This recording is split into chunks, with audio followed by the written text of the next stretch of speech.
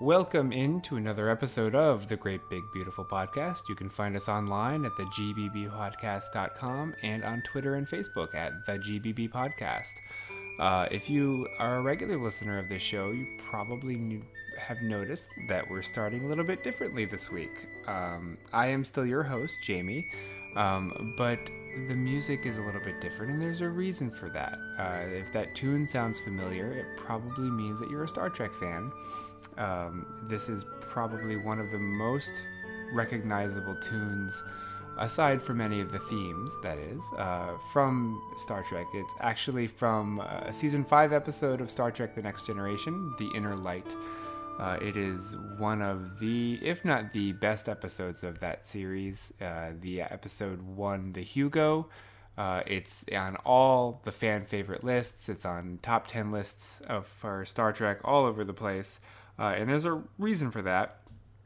The episode is phenomenal, and that is because of Sir Patrick Stewart's acting. It's because of the writing. It's because of the directing. But it's also because of this tune, this penny whistle flute solo that is just haunting. That is just so beautiful. And today we are talking to Jay Chattaway, who was one of the composers for Star Trek, and he is actually the man responsible for this tune. Over the next few weeks, we're going to be talking to a number of these Star Trek composers. And I guess if you put them all together, all of these episodes, these conversations, it's going to be a little bit like an oral history of Star Trek music on television. Today we're talking to Jay Chattaway. Coming up on future episodes, we're going to be talking to Ron Jones. We're going to be talking to Dennis McCarthy. We're going to be talking to Jeff Russo. Ron Jones, Dennis McCarthy, and Jay Chattaway are responsible for a vast majority. I didn't do the numbers, I didn't do the math, but probably at least 90% of The Next Generation, Deep Space Nine, Voyager, and Enterprise. Those three guys basically wrote all the music for those four series.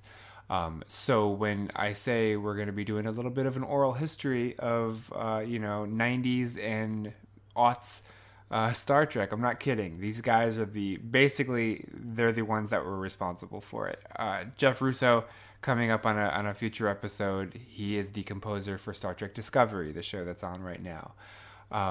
But Jay, my conversation with Jay, we really we covered a lot. I focused a little bit on Star Trek, but he has had just an amazing career. We talk about his early days with the Navy Band. He was the arranger and composer while in the Navy. We talk about getting into Trek. We talk about writing for Trek. He wrote. He came into on the third season of The Next Generation, and he wrote. Man, I have the numbers if you really want to know. He wrote 42 episodes of The Next Generation, 59 episodes of Deep Space Nine spanning all 7 seasons, 54 episodes of Voyager spanning all 7 seasons, and 28 episodes of Enterprise, again spanning the entirety of that show. He wrote the first and last episodes of Voyager. He won an Emmy for the Voyager episode Endgame, which was the final episode. We have a fantastic, phenomenal conversation. We talk about The Inner Light. Of course, how could we not? We talk about the differences in writing between and among the different Trek shows and his experiences and memories of working on the shows. It's just a great conversation. So I hope you stick around. I hope you stay tuned, and I hope you come back in the next few weeks for our other conversations about Trek. Enjoy.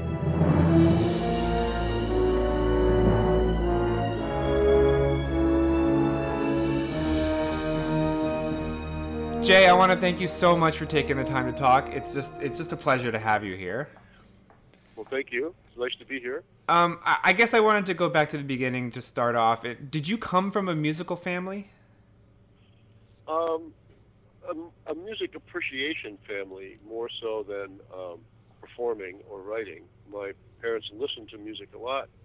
My dad would play like big band music and stuff a lot for me, and he was a big Tommy Dorsey and big band fan. So I had a lot of music around me, but as far as in genetically speaking, no, it didn't come from there. But way back in my lineage, there was a Chattaway around the turn of the past century that was a big Broadway type composer, and he wrote such classics.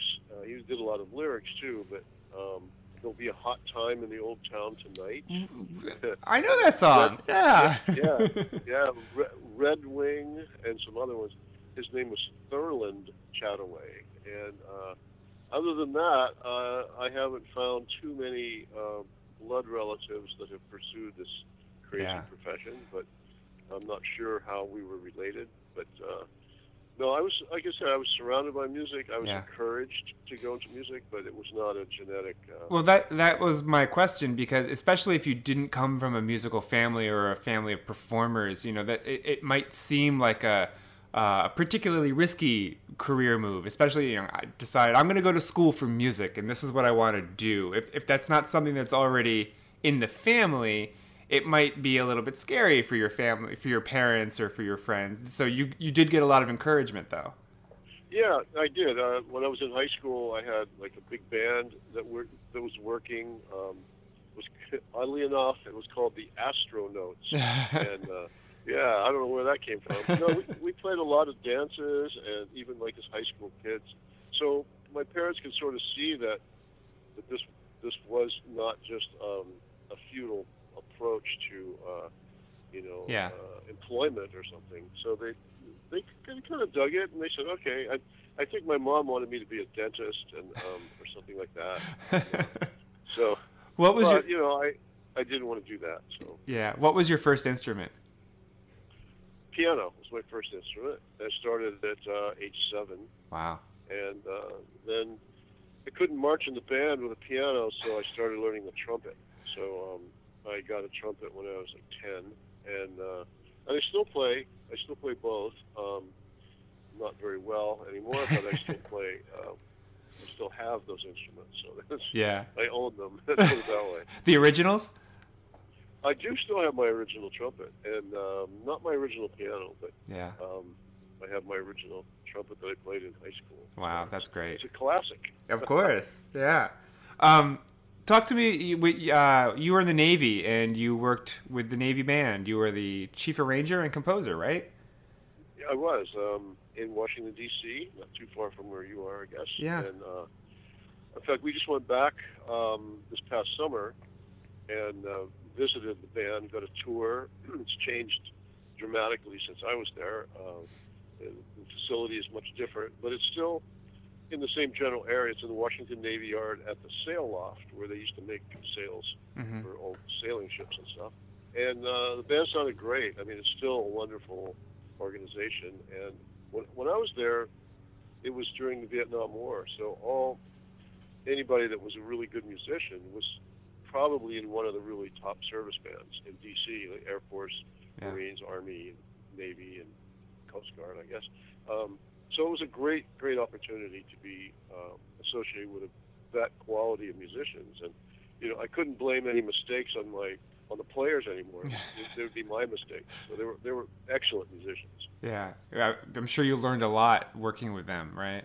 Well, I had to learn to write really fast. And that's what kind of got me into, doing other things, because it was a job where, like, the president's people would call and say, hey, there's a party at the White House, and so wants such and such music for the party, and you had to write it right then, and the band would sometimes not even rehearse. They would just go to the party and read the notes. Wow. That was it. Yeah, so it was a pressure job, but, it was something that was fun to do, and it was a great, great musical experience. That's interesting. When I think about, because especially in this area, like you said, the service bands, they play all the time. The jazz bands, the orchestras, they play a lot.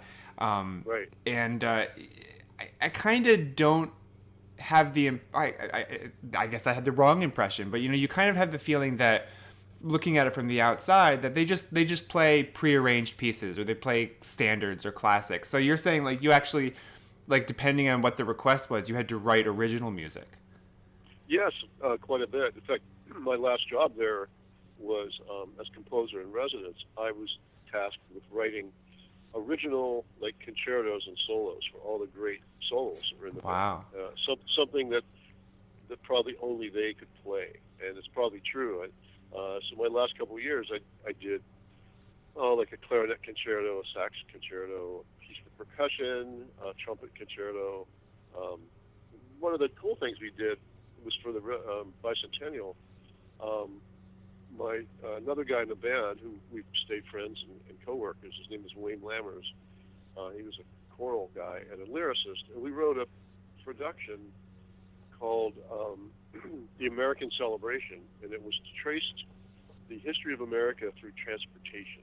And it was performed at the Kennedy Center, and it was a big hit. I mean, it was a long, like it's almost like a musical. It's like 2-hour musical, and tracing. You know, when you think about it, in like 200 years, we went from horseback to the moon. Yeah. And so the music, you know, represented that, and we had multimedia that was done by the Navy Photographic Lab that accompanied it, and it was a pretty big deal. We used the organ at the Kennedy Center. It was pretty spectacular. Has that been released, or is it available? No, I don't. I think it was a one-shot thing. Maybe the Navy has some archived tapes of it or something. It was never recorded for publication or whatever. I think somewhere in some storage unit they may have a copy on quarter-inch, you know, 3 3/4 speed or something. But it was quite the show, and got really nice reviews. And it was put on by the Navy Department, so we have a captive audience. So all the Navy people would come, and sure, it was a big event. So it was a lot of creativity. It wasn't just going in and playing marches and stuff like that. Yeah. Yes, there were tough things. I mean, during Vietnam War, there was probably a couple funerals every day that the band had to perform at, and that wasn't fun. But, yeah. Generally, it was just a great thing, and sort of led me into doing film because the Navy had a photographic center right across the river in Anacostia, and they would experiment. Eastman Kodak, I guess, funded this whole thing, and it was government sponsored. And it probably started out, you know, like as surveillance films and stuff, but then they started producing informational films about the Navy and stuff, and I would write the music for it, and the band people would record the score. Wow. So in a very primitive way, we were sort of a scoring orchestra band thing, and sometimes would work in professional studios outside of the Navy to record the music for these things, and it was quite an adventure learning how to do that. You know, there was no real synchronization skills involved in those. We'd just write music and hope it would fit. Yeah. And, nudged it into place. It sounds like it was a real proving ground for you, because like you're saying it prepared you for working in film, but also the speed with which you had to write prepared you probably for television. Yeah, it did, and I guess the best thing, other than having a really good, a steady income and a relatively safe way to spend the war years, was I met a lot of people as a result of being in the band that went on to go into the jazz world.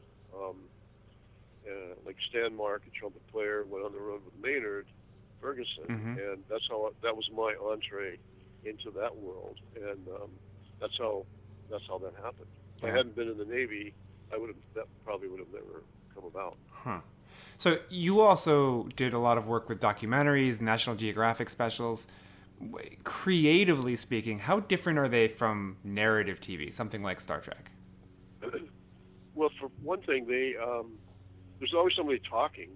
So there's another instrument involved. I mean, you sort of have to treat the narrator as an instrument and sort of write around that person, because it is sort of like an instrumental voice, and yet they're talking about important stuff. So, you know, it's like, I guess what we all live for, those 6-minute pieces of beautiful film where nobody's talking and it's just about the music and the images.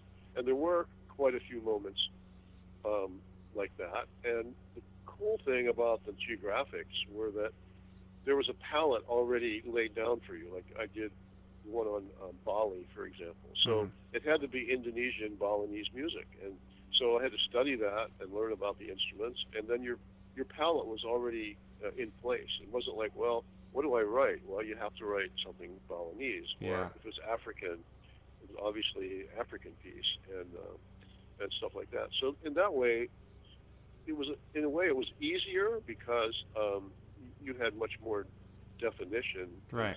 and form of what you're going to do. Do you find for yourself, I guess, which is easier for you to work? How to say this? Which way is it easier for you to work? To have something like that that's defined and say, okay, well, this is a show about Bali, so I need to have an Indonesian feel to it, or to have something like a film or a television show which could basically have any sound whatsoever, and it's entirely up to you? Well, it's actually easier if there's a little bit of guidance in front. For example, with space, there's a lot of guidance because there's a lot of people telling you how they want the music to be. If that didn't exist, then that's sort of like a blank tablet. You can do anything you want. But because of the history of Star Trek, for example, there was, I don't want to say limitations, but there was sort of a guideline, like, well, don't do this, do this. This is space. You know, my first, I don't know if you want to get into Trek right away, but my first Trek score, I met with David Grossman, who was the head of music at Paramount at the time. He says, don't listen to what the other guys have done. Just treat this as your version of an epic, something epic in space, and we'll give you whatever you want to do it. So I had like a 60-some piece orchestra for my first show, and 3 keyboards and 5 percussion. It was huge. And so I did that, and I wrote this. It was Star Trek Next Generation, a show called The Tin Man, and it was very, I guess you could say by today's standards, very over the top. In other words, I had themes for everything. I had a Klingon theme, a Vulcan theme. I mean, it was like, I thought themes were the way to go because that's what I studied, and I listened to, of course, John Williams, and he's kind of a theme guy. Sure. So, well, anyway, I did this big long piece, my first piece with producers all there, and walked into the booth, and I was expecting wild applause, or something, and they're all like sitting there with their heads down, like, oh, gee, what's that about? I said, well, that's okay, but now go out and do something different. I said, what do you mean different? It's a 6.5-minute action piece, with a whole orchestra. And they said, well, no, don't, those melodies and stuff, we don't really like those. Take some of those out. And that drum thing, we don't like the drums, so take the drums out.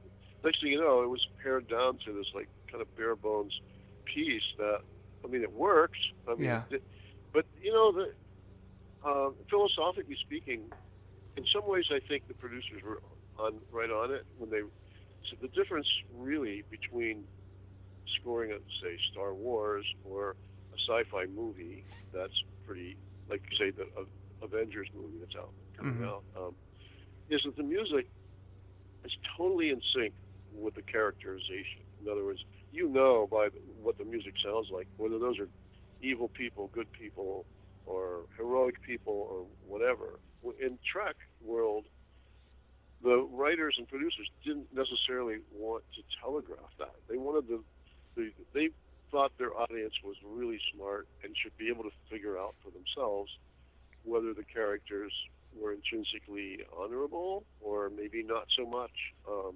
We don't know that the Klingons were an evil empire. I mean, it was up to the listener to make those, or the watcher to make those decisions. And if we put like pompous minor chord music behind that, it sort of colors it. Like, those are bad people, but maybe they're not. Maybe they have a realm of like family values that's better than other people. So in a way, they were right on in that thing, but it made it very difficult to sort of tread water and not come out and say what you really think, Yeah. So, I mean, that's interesting because you're right. You listen to the music from the various Star Trek series, and they don't telegraph how you should feel or what you should think. Right. But when you're writing that music, are you writing it with the intention that the audience should notice it, or is it just supposed to be there to set a theme, even if it's only subconscious?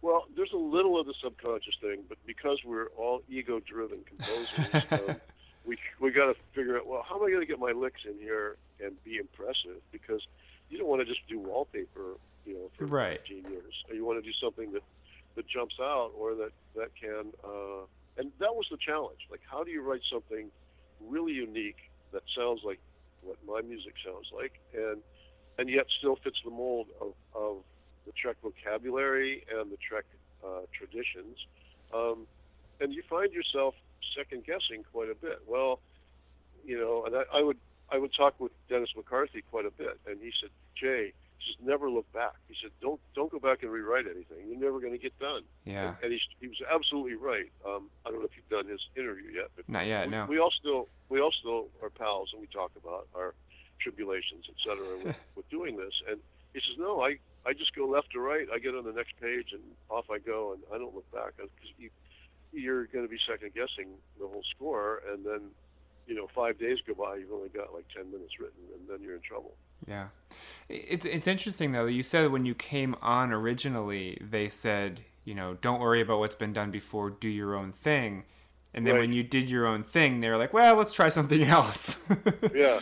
Well, I think that was, it might have been a test. I mean, when I came on, it was only because Ron was doing something in Russia or something, and he couldn't make one of the dates. It wasn't, I never thought for a minute that I was being auditioned. And as a result, I just went for it, and I wrote whatever I wanted to. In fact, I even went to the mix, and I told the producers, I said, I can't hear the music. Like, what's the deal?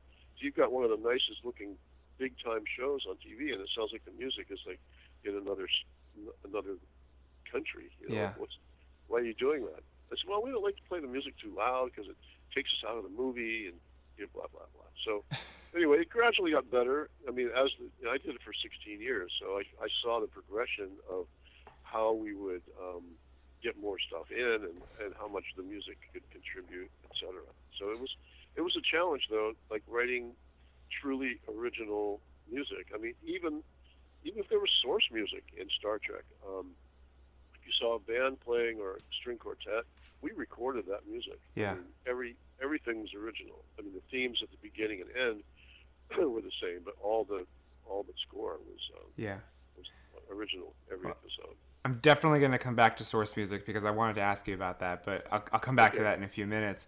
Okay, sure. What was your familiarity with Trek before you got the job? I mean, were you a fan, or were you just casually like, oh yeah, I know what that show was? Well, I built spaceships in my basement when I was a kid. Nice. I watched, some early space shows on television. When I was in college, Star Trek was on TV, the original series, and so I kind of watched it every once in a while. But I was not a Trekkie or a Trekker. Yeah. I was not into it at all. I was totally into music, and I really loved listening to sci-fi music generated through influenced by science fiction, because I thought those were some of the most creative writers out there doing it. And but no, I was not a fan. And in fact, I didn't watch the show before I did my first score. I was told not to, so I didn't. And I'd heard all the stuff. Well, you can't do this. You can't. I said, well, they told me to do what I wanted, so that's what I did. And I was sort of on a feature track at the time. I was doing. They weren't big features, but there were some like $50 million, $60 million. Yeah, you were doing a lot of action films. Yeah, big action films with orchestra and some scary stuff. And so I did a Stephen King film, Silver Bullet, and so it wasn't like I was a rookie. So I knew what I was doing, and I had my own vocabulary, and so that's what I used. And then I found out that's not really what they wanted, but it might have been a test just to see if I was adaptable to, like, saying, yeah, sure, I'll change it, Yeah. I could have been a butthead. I mean, I shouldn't use that word in an interview. I could have been not nice and said, no, it's my music, damn it. If you don't like it, too bad, and then they'll just put somebody else's in or something. I'm not sure. But no, I'm a kind of a easygoing guy. And the thing that was cool about, you mentioned that the documentaries Mm-hmm. and Star Trek is that I got to work with some of the most intelligent people in the field. I mean, these are people whose lives are in like National Geographic world. They're totally into like the environment and learning about animals that are maybe going to be extinct or whatever. And they're caring people. They weren't like the typical Hollywood types, if you know what I mean. And Mm-hmm. same thing with Trek. These were brilliant people from the conception of the writers all the way down to the graphic people. And you start analyzing like the visual effects in those shows, like Dan Curry, who did a lot of it. He's a fine artist, and a lot of the matte paintings he would do as an artist, and then he would do all the computer-generated things as well. And there's brilliant people, the directors, and the actors were also very good actors, and it would be very hard to like wear a rubber mask for 18 hours a day. I don't know how some of them did it. I'm fascinated though to hear that, because you came in season 3 of Next Generation. Yeah. Uh-huh. You said you hadn't seen the show? Nope, didn't watch it. So, I mean, from a consistency point of view for the producers, if they've got a show with a consistent voice and consistent characterization, and the writers are generally the same, the directors are the same, the actors are obviously the same, shouldn't the music also be the same? So, I mean, how did they keep that consistency of sound if they're going to bring you in and say, don't watch anything, do your own thing? Well, I think maybe they might have been looking for a little subtle change in how the music was done. Because even I'm guilty of it myself. If you have to write, say, 15 years of transition themes, yeah, it's going to start sounding the same. I mean, just because you're going to go back when you get in a pitch, the mind stores certain motives and certain harmonies, and it just goes there. And I don't know if you've analyzed the music in film and sci-fi and in Trek, but usually it works like this. There's something wrong in the show, like, the bad people or something's going to go wrong, and the music comes in. It doesn't usually come in celebratory. It doesn't usually happen. Very few episodes, with the exception of like a holodeck show, do you really get to go out there and play what's really happening. Is you usually have to play. You have to foreshadow the emotion of the scene, like and really when there's an moment, all they're doing really, there's a guy at the end of the camera and he's shaking it, so it looks like the ship's really going to pummel the earth. But it's just a guy on a railroad track shaking the camera. Oh my gosh, it's going to happen. But if you put a big, funky, scary chord on there at the same time, you start believing it. Like, hey, okay, we're going to crash. This is going to happen, etc. So, yeah, I don't know if that answers your question totally, but I think maybe other people have been doing this for a while, and they said, well, let's bring in somebody new and see what they do. And the show, musically, was very well received, maybe not by the producers, but by the fans. And in those days, there was a message board thing. It's not like as slick as it is now. But you could write the show, and the time frame was pretty spectacular. We recorded like on a Tuesday, and the show would be mixed on Wednesday and Thursday, and Friday it's on the air. So you can't look back. I mean, you can't go back and fix anything because there's no time. And we have 6 hours with a full orchestra to record, mix, and produce all the music for an episode. If it warranted like 20 minutes of music, anything over 15 minutes, you got more time. So, and when you think about it, you do a movie that has that much music, they might take a week doing that, or maybe more. How much time did you have to write, though? Well, it would depend. With just the one series, I would have maybe 10 days to write the score. I would get a script, and I always read the scripts because I found those.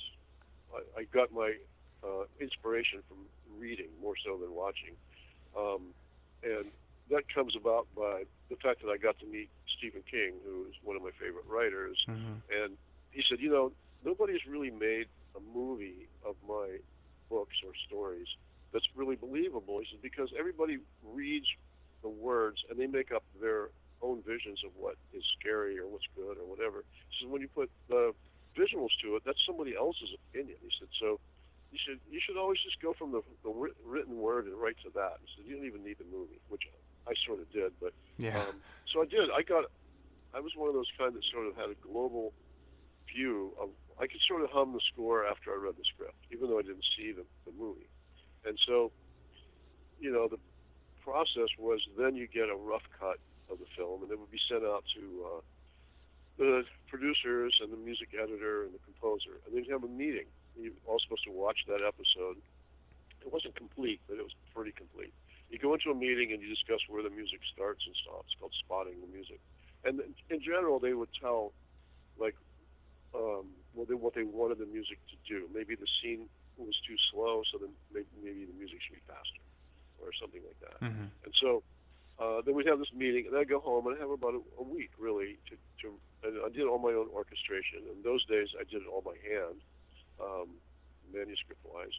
And then you come in and record the whole score. And it was amazing, because with me, I probably, at least on having 7 or 10 days, I could sleep every night. Then they said, oh, by the way, we're going to start a new series now, and you and Dennis are going to be the writers. Oh, that's cool. Except we're still doing the other series. So now, instead of having 10 days, you have an overlap where the other shows is not interfering, but adding to your workload. So now you're cutting it down to maybe 6 days to write 20 to 30 minutes of music.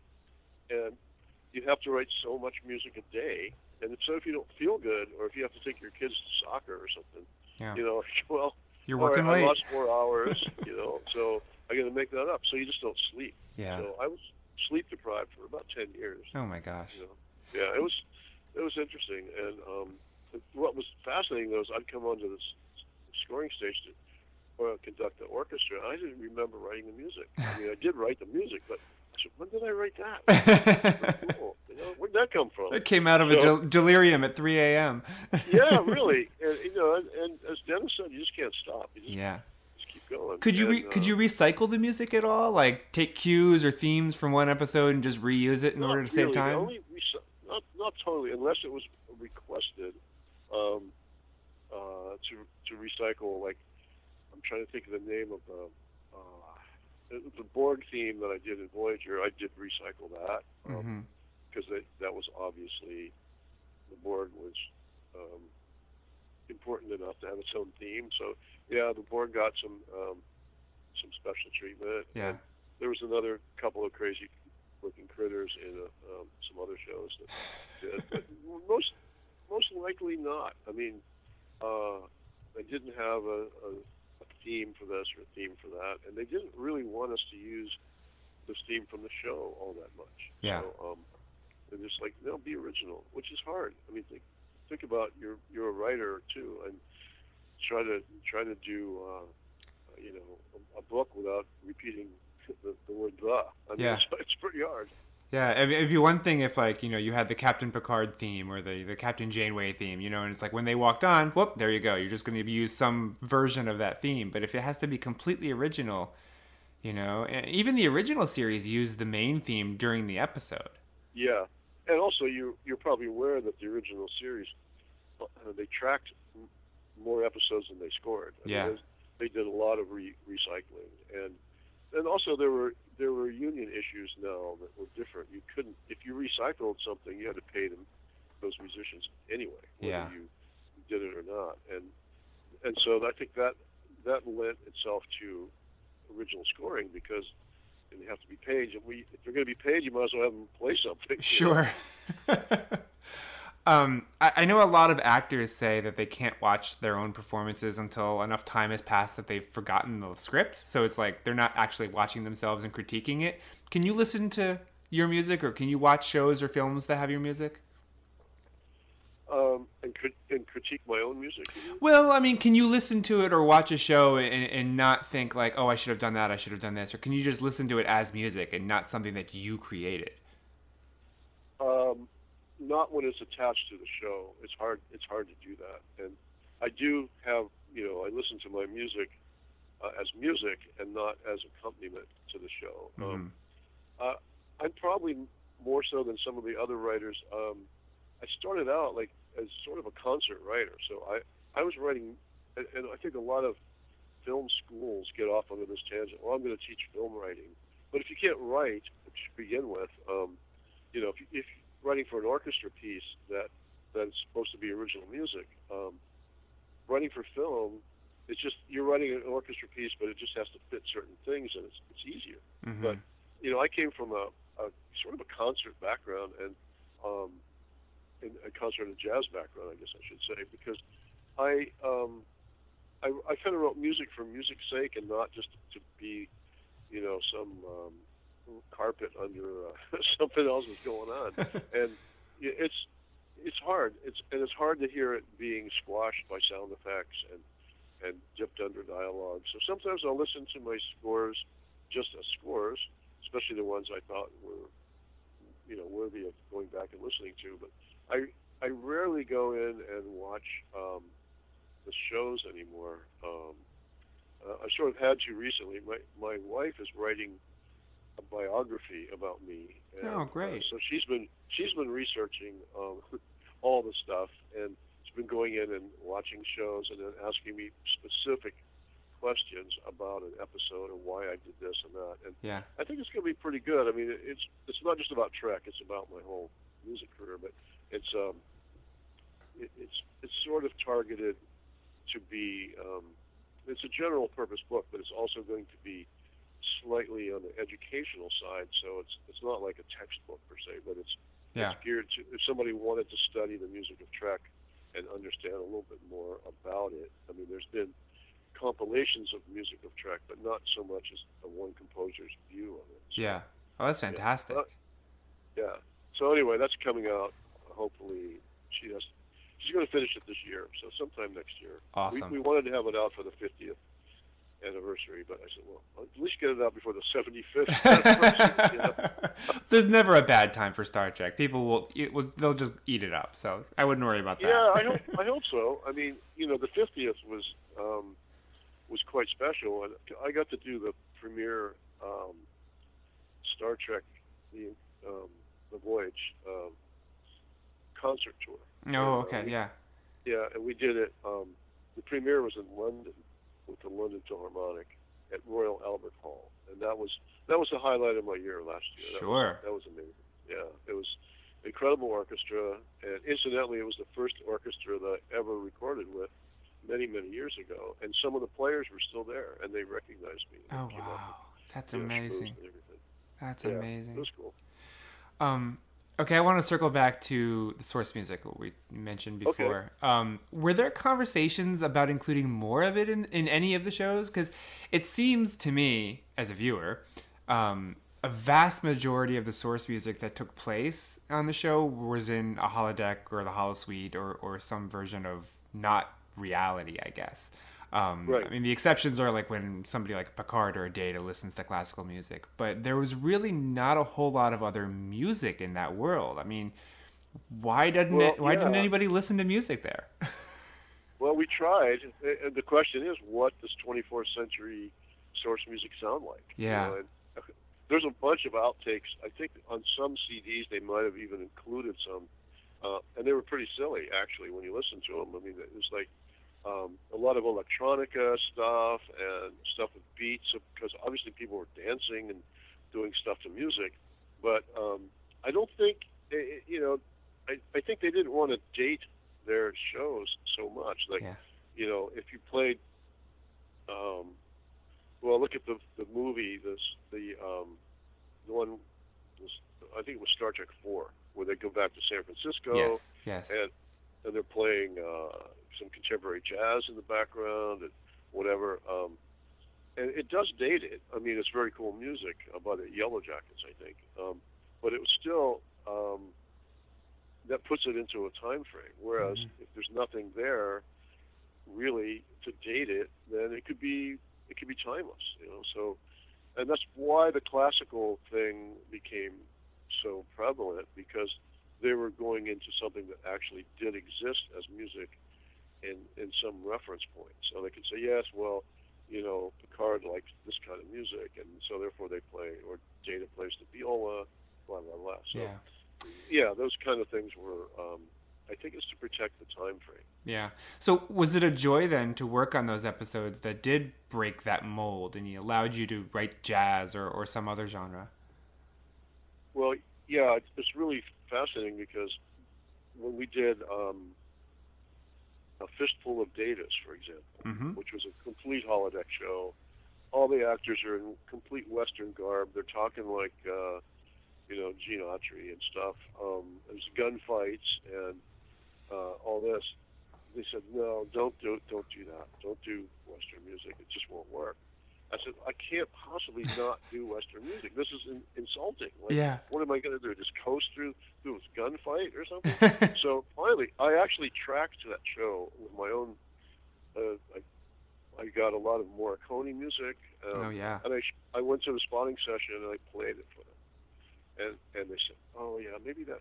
Maybe you're right. But don't go too far with it. Don't go too far. Just a little bit. And make sure when it's track, you do track, but you can do a little bit. Yeah. So we had like 2 guitars, a harmonica, and it was a blast.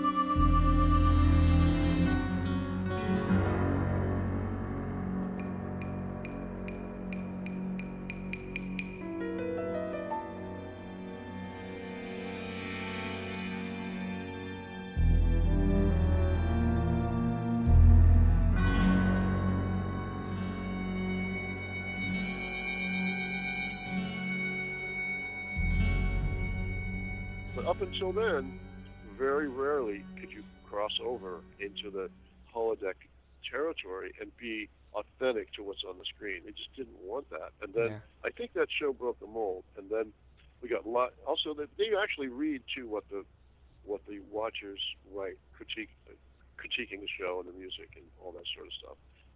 And I think they dug it because the reviews were sensational. Like, wow, listen to that music. I've never heard music like that. Yeah. So we did the James Bond show, and the same thing. Well, okay, but don't get us sued. Of course, the writers got sued. But, was that the Deep Space Nine episode? Yeah. Yeah. Dr.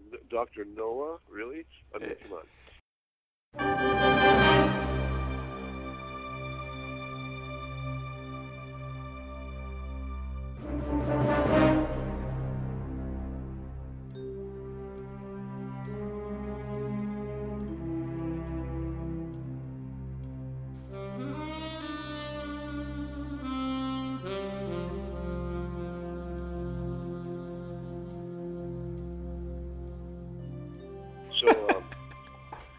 But it was James Bond without the total thematic stuff. But we had the guitar going, doing the stuff, and the wah-wah trumpets, and then it progressed to when they actually brought on the Jimmy Darren character in the holodeck, who was a singer, a lounge singer, and of course he's a clairvoyant lounge singer, so that makes it okay for track.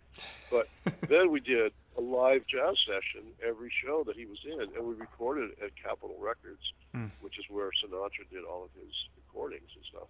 So that was a gas, and that I got to go back into my jazz roots and pull that one off. Yeah.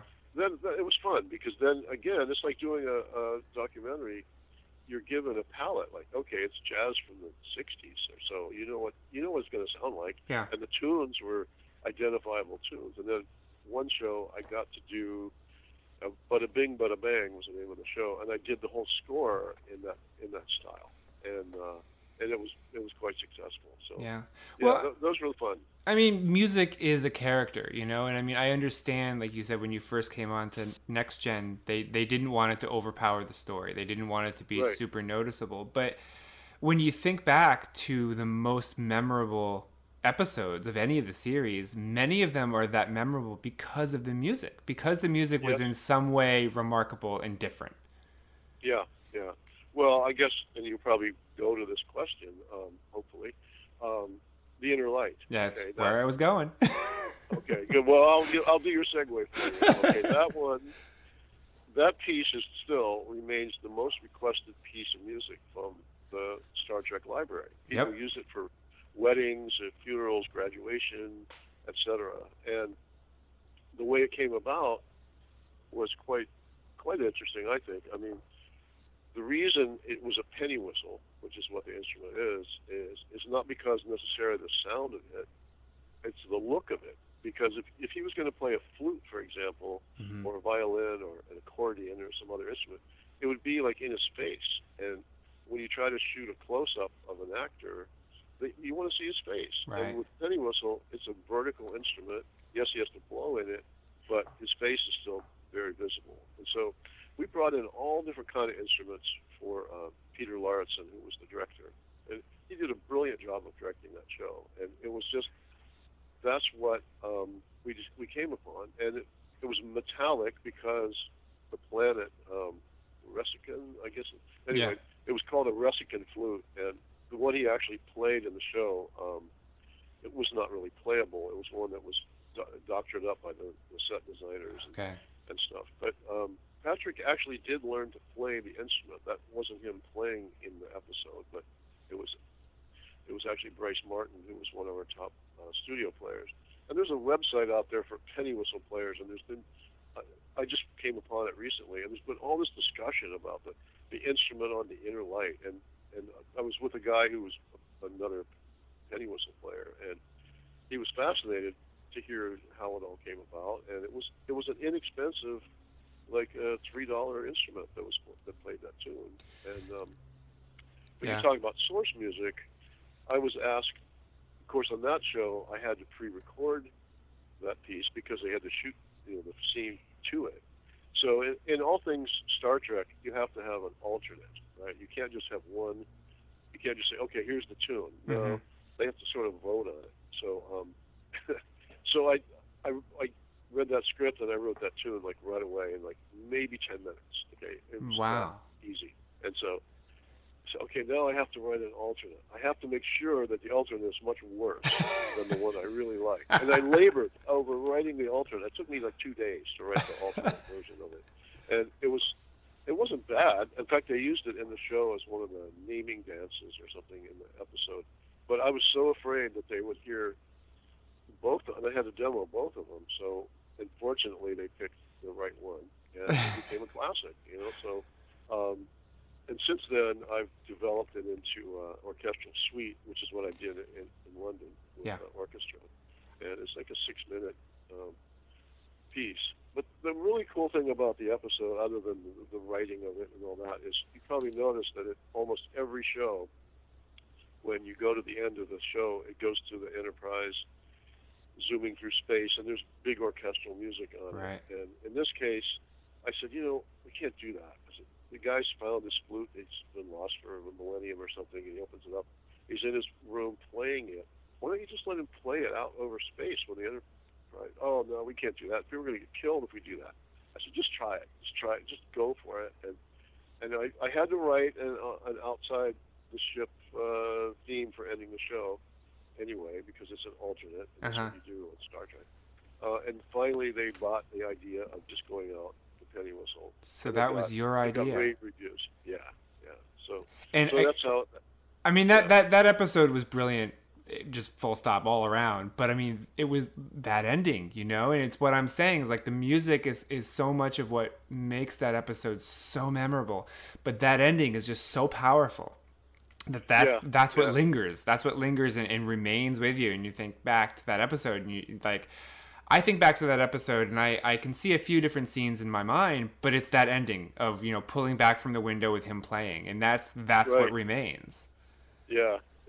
Well, that's cool, and I think it would have been so wrong to have gone out big with a big orchestral flash thing, because that's not what that show was about. No, it would not have been true to the story. Yeah. So I'm glad. As I said, these are some of the most brilliant people out there working, and they're smart enough too. When they hire a person to do a certain thing, they kind of let them do their thing. I mean, they want to. I don't want to use the word meddle. I think maybe shape. They shape the end result might be a better word, because they have a vision. It's like doing a feature. A director lives with that feature film for maybe several years, and then composer comes in. You get 6 to 8 weeks to finish it for them, they have to have some input into it. They must know what they hear, and in some cases they're right on. In some cases they're not. But most all of them don't speak music very well. They know what they don't want. They can tell you what they don't want, and maybe play you examples of that. My early films, I hadn't done that many real films, and my first director, who was a Morricone fan, he brought me to it. Bill Lustig is his name. He brought me to his apartment, and we watched maybe 20 Morricone films, some big ones and some little ones. And he said, "Now see how the music does it. See how this works, and look at this following shot. Listen to the music. That's what I hear." And that really taught me how to get into a director's head. Like, well, this is what he's thinking, and so I was able to get a good relationship with him because of that. And in television, you rarely even meet the director. The director's off doing the next episode. So you have the producers. It's a little bit of a industrial production because everybody's working so hard, and there's next week's show. Yeah. You know, there's a show on the air. When we did originally, we were 26 episodes, and then they were repeated. 52 weeks a year, there was a show on something, on network or whatever. So it's a tricky business. Yeah. I just wanted to say before we move on from the Inner Light, that tune, that flute solo is one of, if not my favorite pieces of music from 50 years of Star Trek. More so than the themes. And the orchestral suite that you mentioned is one of my favorite pieces of music, full stop. Like, not just Star Trek, not just soundtrack music. Like, I can listen to that just on infinite repeat. It's just, it blows my mind every time I hear it.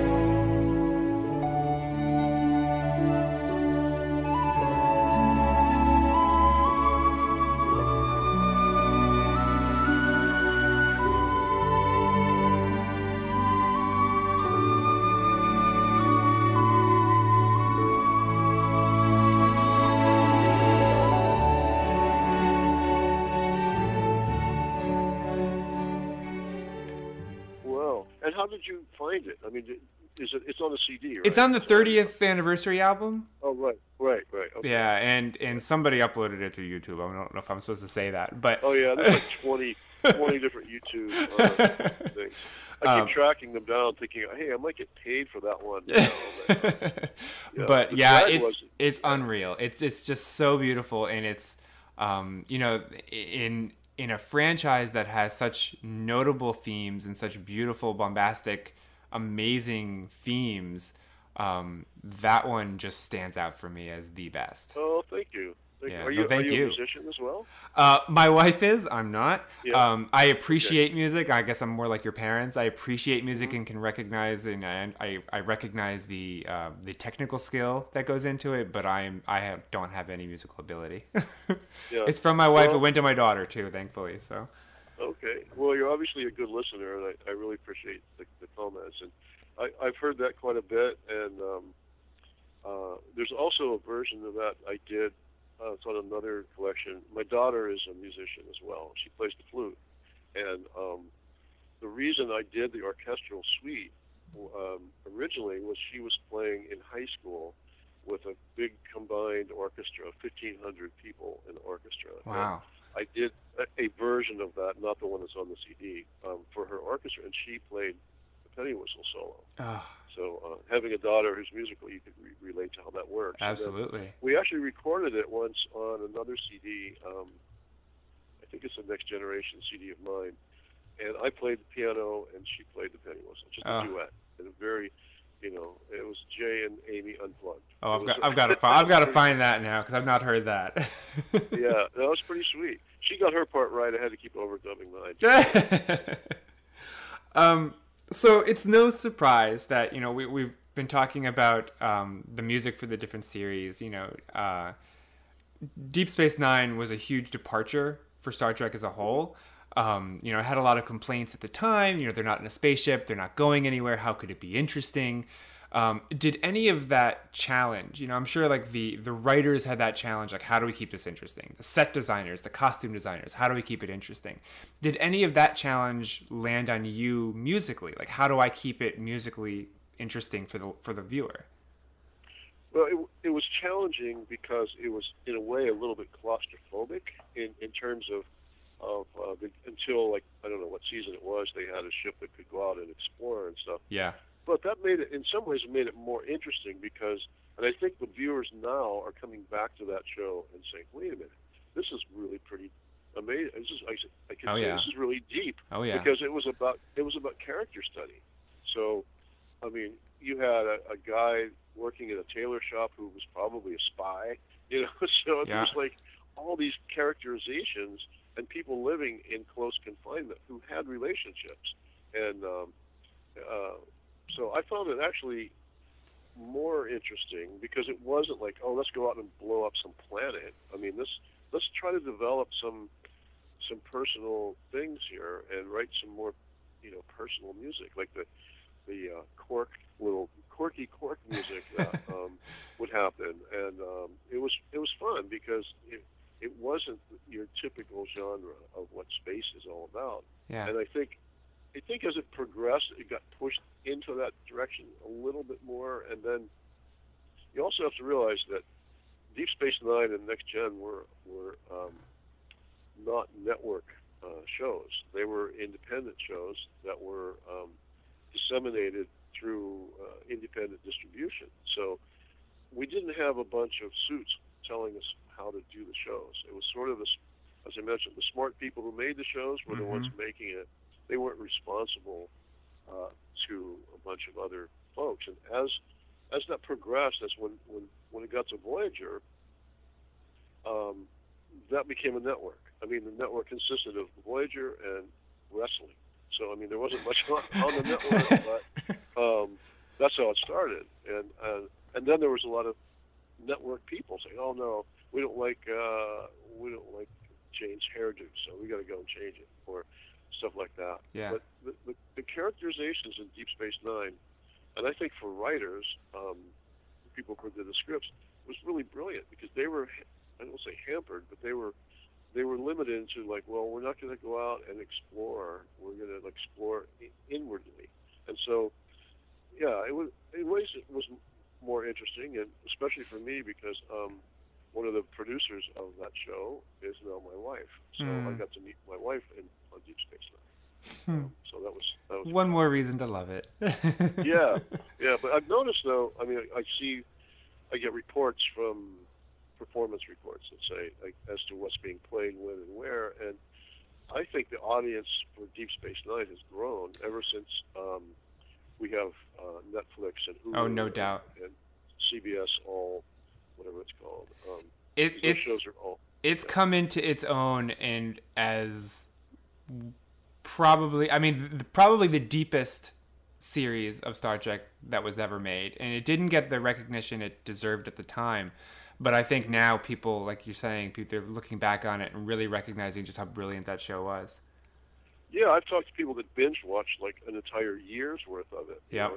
Wow, and there's like an arc. Look at the story arc. I know. Oh, wow. I'm in the middle of rewatching it now myself, and it's just I'm getting blown away at just how good it is.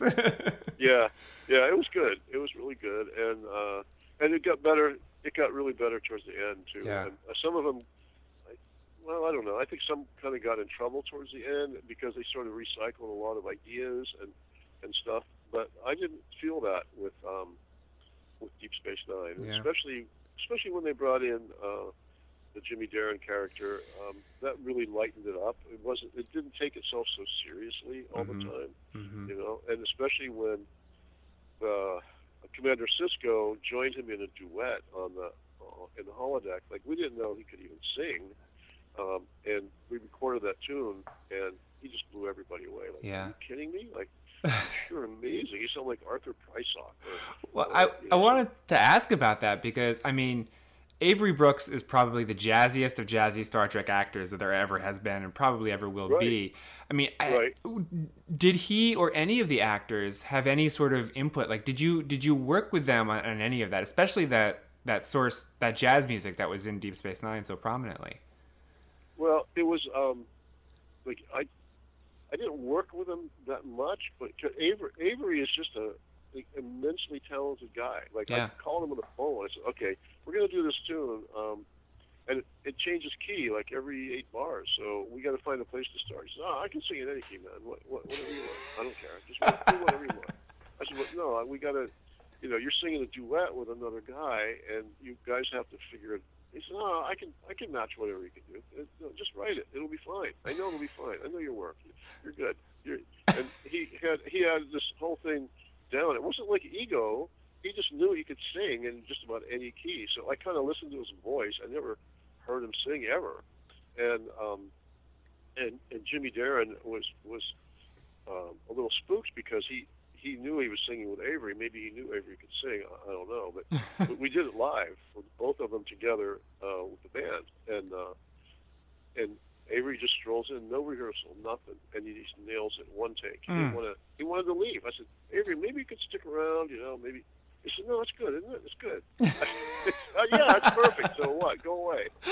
Jimmy said, "Can I fix my part right there?" And stuff like that. But yeah, it was surprising, and I wish he had done more in the show. But that was it. I mean, that was like the next to last show, I think, and he did great. And the relationship between him and his son Jake in the show was like amazing. And those were the kinds of things that made that show so different, because it was about those characters, and it didn't cut away from the characters and then blow something up. It was like, no, we're going to do 20 minutes on this particular relationship. Mm-hmm. I mean, there were a lot of groundbreaking things in that show that were fascinating. Yeah. So, yeah, it was cool. I'm glad you're watching it again. Yeah, so am I. Trust me.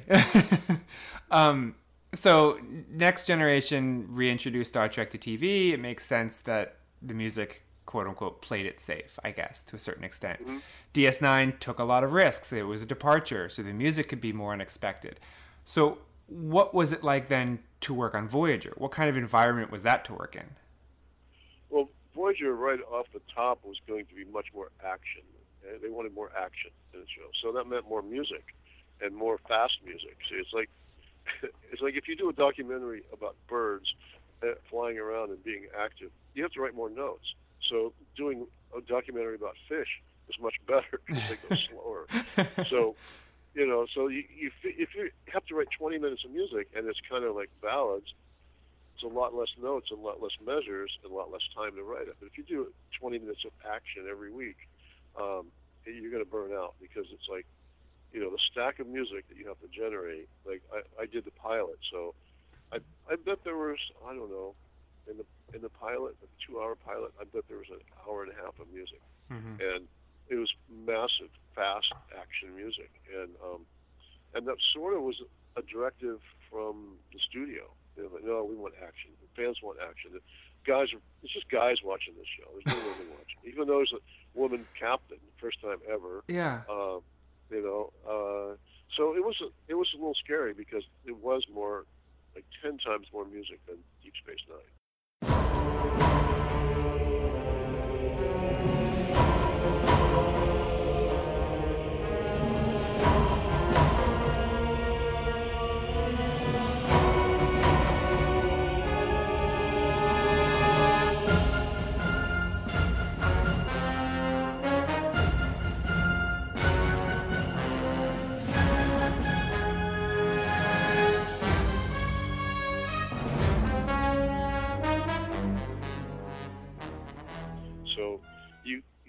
And I was still doing Deep Space Nine when Voyager started, so I got time off from it to write the pilot, which was good. But it was challenging because they wanted it to be much more action-driven and maybe more percussion and stuff like that. But in reality, they usually dialed out the percussion, and you couldn't hear it anyway. So it was kind of, the shaping of it was still kind of the same. There were just more notes, and I guess I could say that about it. And there wasn't a lot of opportunities to develop a lot of individual stuff, except for maybe when the Borg got into it big time, and that was some big stuff there, and the use of electronics. We got more.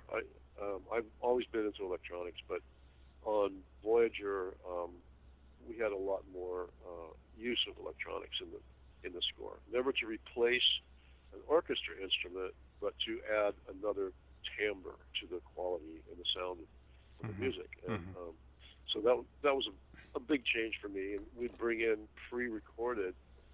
We'd record the electronic music first in my electronic studio, and then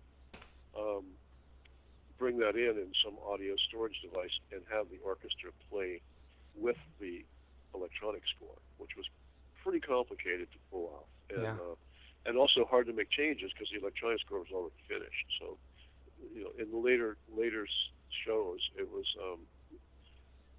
you'll hear more electronic music. Yeah. And it's the End Game. The show called The End Game. The last episode? I think. Yeah, I think it was the last or next to last. And it's the only one I won an Emmy for. I was nominated 10 other times, but I actually won for that one. So, congratulations. Yeah, thank you. Thank you. They say being nominated is just as important. Don't believe it. No, it's winning is the most important. Yeah, winning is much more important. Much more gratifying, I would imagine. Yeah. It's but anyway, and that one. Yeah. That one I didn't go. I was nominated 10 other times, and I went every time. I had the same speech written in my talks and everything. That one I was at home working on another show. Oh no. Probably Enterprise, and I didn't even go because Dennis and I were both nominated the same. And there's no way either of us was going to win. Yeah. And so I was in my studio writing, and I get a call from my wife, and she says, "I'm watching the internet, and you won the Emmy." I said, "Get out." No, I didn't. So I looked on the thing, and there's my name, and they have a little picture of the Emmy next to it. So I never got to give my speech. Oh. Oh well. That's a shame. Put it in the book. Yes, definitely put it in the book. Yeah. But I have the Emmy sitting on my mantle, and there you go. You could reenact it. Yeah. Did you have an opportunity to write a theme for Voyager, or was it always the plan to have Jerry Goldsmith do it? Well, I wanted to, but I actually did write a theme for it, but I never showed it to anybody because by the time it was time to record, I don't remember exactly how it happened. I know I think he was also going to do Deep Space Nine, and something happened, and the same thing. Dennis had written the theme, but Jerry never got his done, or I'm not really sure what happened. There was some scheduling thing, and so Dennis got that. So I assumed, well, I'll get to do Voyager. So I had a pretty cool theme for Voyager, but then Jerry's is very good. So I was glad he got it. Do you still have yours somewhere on? I do. Yeah. I can't hum it right now, but I never recorded it, so you should. I thought, well, maybe I'll use it for Enterprise, and then they went with a song on Enterprise. Yeah. So I don't know. I don't know what the viewers think of that, but if it was original, maybe, but it wasn't even. It wasn't an original song. No. Do you know what led to that decision? I mean, what the thinking was there? Well, I went to a couple meetings, and it was pretty funny because they said, "Well, we want to go different direction with Enterprise." I figured that meant that Dennis and I weren't going to be involved, but it wasn't it at all. They're very loyal people, and otherwise they wouldn't have kept everybody around for all those years. But they wanted to use that song and maybe have a lot more scoring along the contemporary feel of that song. And then I think after they got into the song, finding out, a lot of people didn't really feel that was the right way to go. And but we did the music for the scoring of Enterprise was again moving forward a lot more contemporary way, but not rock and roll way. It was like electronics. In fact, maybe every other show we had to do completely electronically because the budgets were not the same. And, it cost a lot of money to hire 60 musicians and have them play for 6 hours. And when you could get a package with a guy in a garage, it's like, oh, let's do that. That's much better. Yeah. But they were nice enough to figure out the shows that needed to have an orchestral score.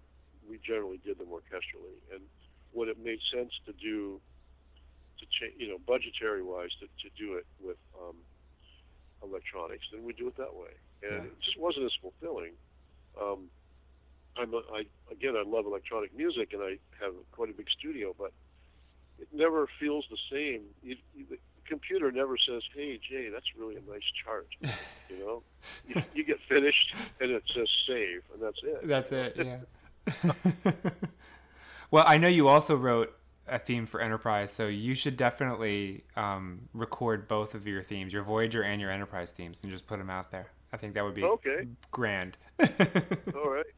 For what it's worth, that's my opinion. Okay, that's good. I'll do that. If you had to hold up one score of yours, or one theme, or one something that best exemplifies your career that you'd want everyone to hear, what would you choose? Well, that's a tough question. I think I would choose my first one, a Tin Man. Yeah.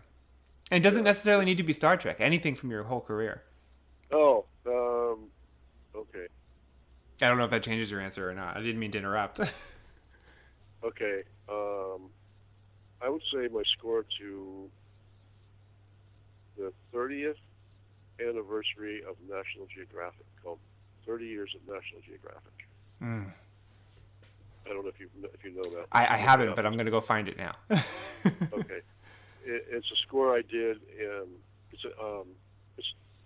it was all the best images of 30 years of National Geographic photography, and assembled and put together in various subject matters. And I chose to do, because a lot of it was African inspired, and I did it with an African choir and electronics and orchestra, and the choir singing in Kiswahili, and it was also an Emmy nomination. Didn't win that one either, but it should have. But anyway, it was that was the one I'm most proud of, because it's just so unique and different, and something not like anything I've really done before. Yeah. So has that one been released? As an audio? Yeah. Or do I need to find? I need to find the special itself to hear the music. Yeah. Okay. Yeah, pretty much. Worth it. I will do that. Yeah, it's pretty good. I think it's probably on some streaming thing or something. Okay. Maybe it's on. Maybe the audio is on something. But there's never been like a CD of it or anything like that. Okay. Just the opening alone is good, and it's just a really good score and unique, and it's not space music, and it was done while I was doing space music, so it was a cool departure for me. And, awesome. Yeah. Awesome. And as far as other scores, my movie scores, Stephen King's Silver Bullet is probably my next favorite. Okay. I don't know if you know that one or not. But I saw the movie a long time ago. Yeah. Oh yeah. Yeah. That was going to be my big break, and then Star Trek came along. Yeah, I know. Well, that's sort of how it works, like you can't do both. Yeah. And I started to think, well, I could work 10 weeks on a movie, and it might be done, and then there's no back end from it or whatever. But joining a successful franchise, that's sort of like a rare opportunity for anybody that wants to look down the road to their future. So for sure, I'm glad I did it, and I got to meet my wife, and that was important, and and it's steady income still, so it's still a good living. And, not a bad decision. Yeah, it worked. And last question, and I will let you go.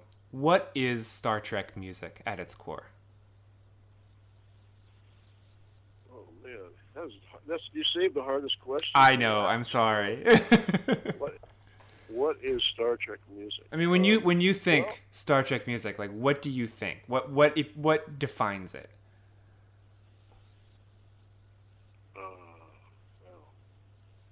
Well, it's large and vast, and harmonically complicated, and the notes C, F, G, and B flat.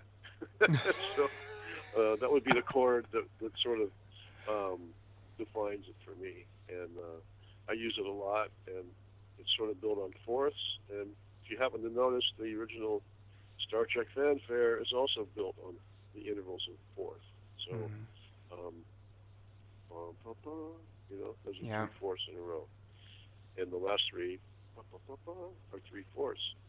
So, yeah, Star Trek music is 3/4. Fair enough. Jay, thank you so much for your time. I really do.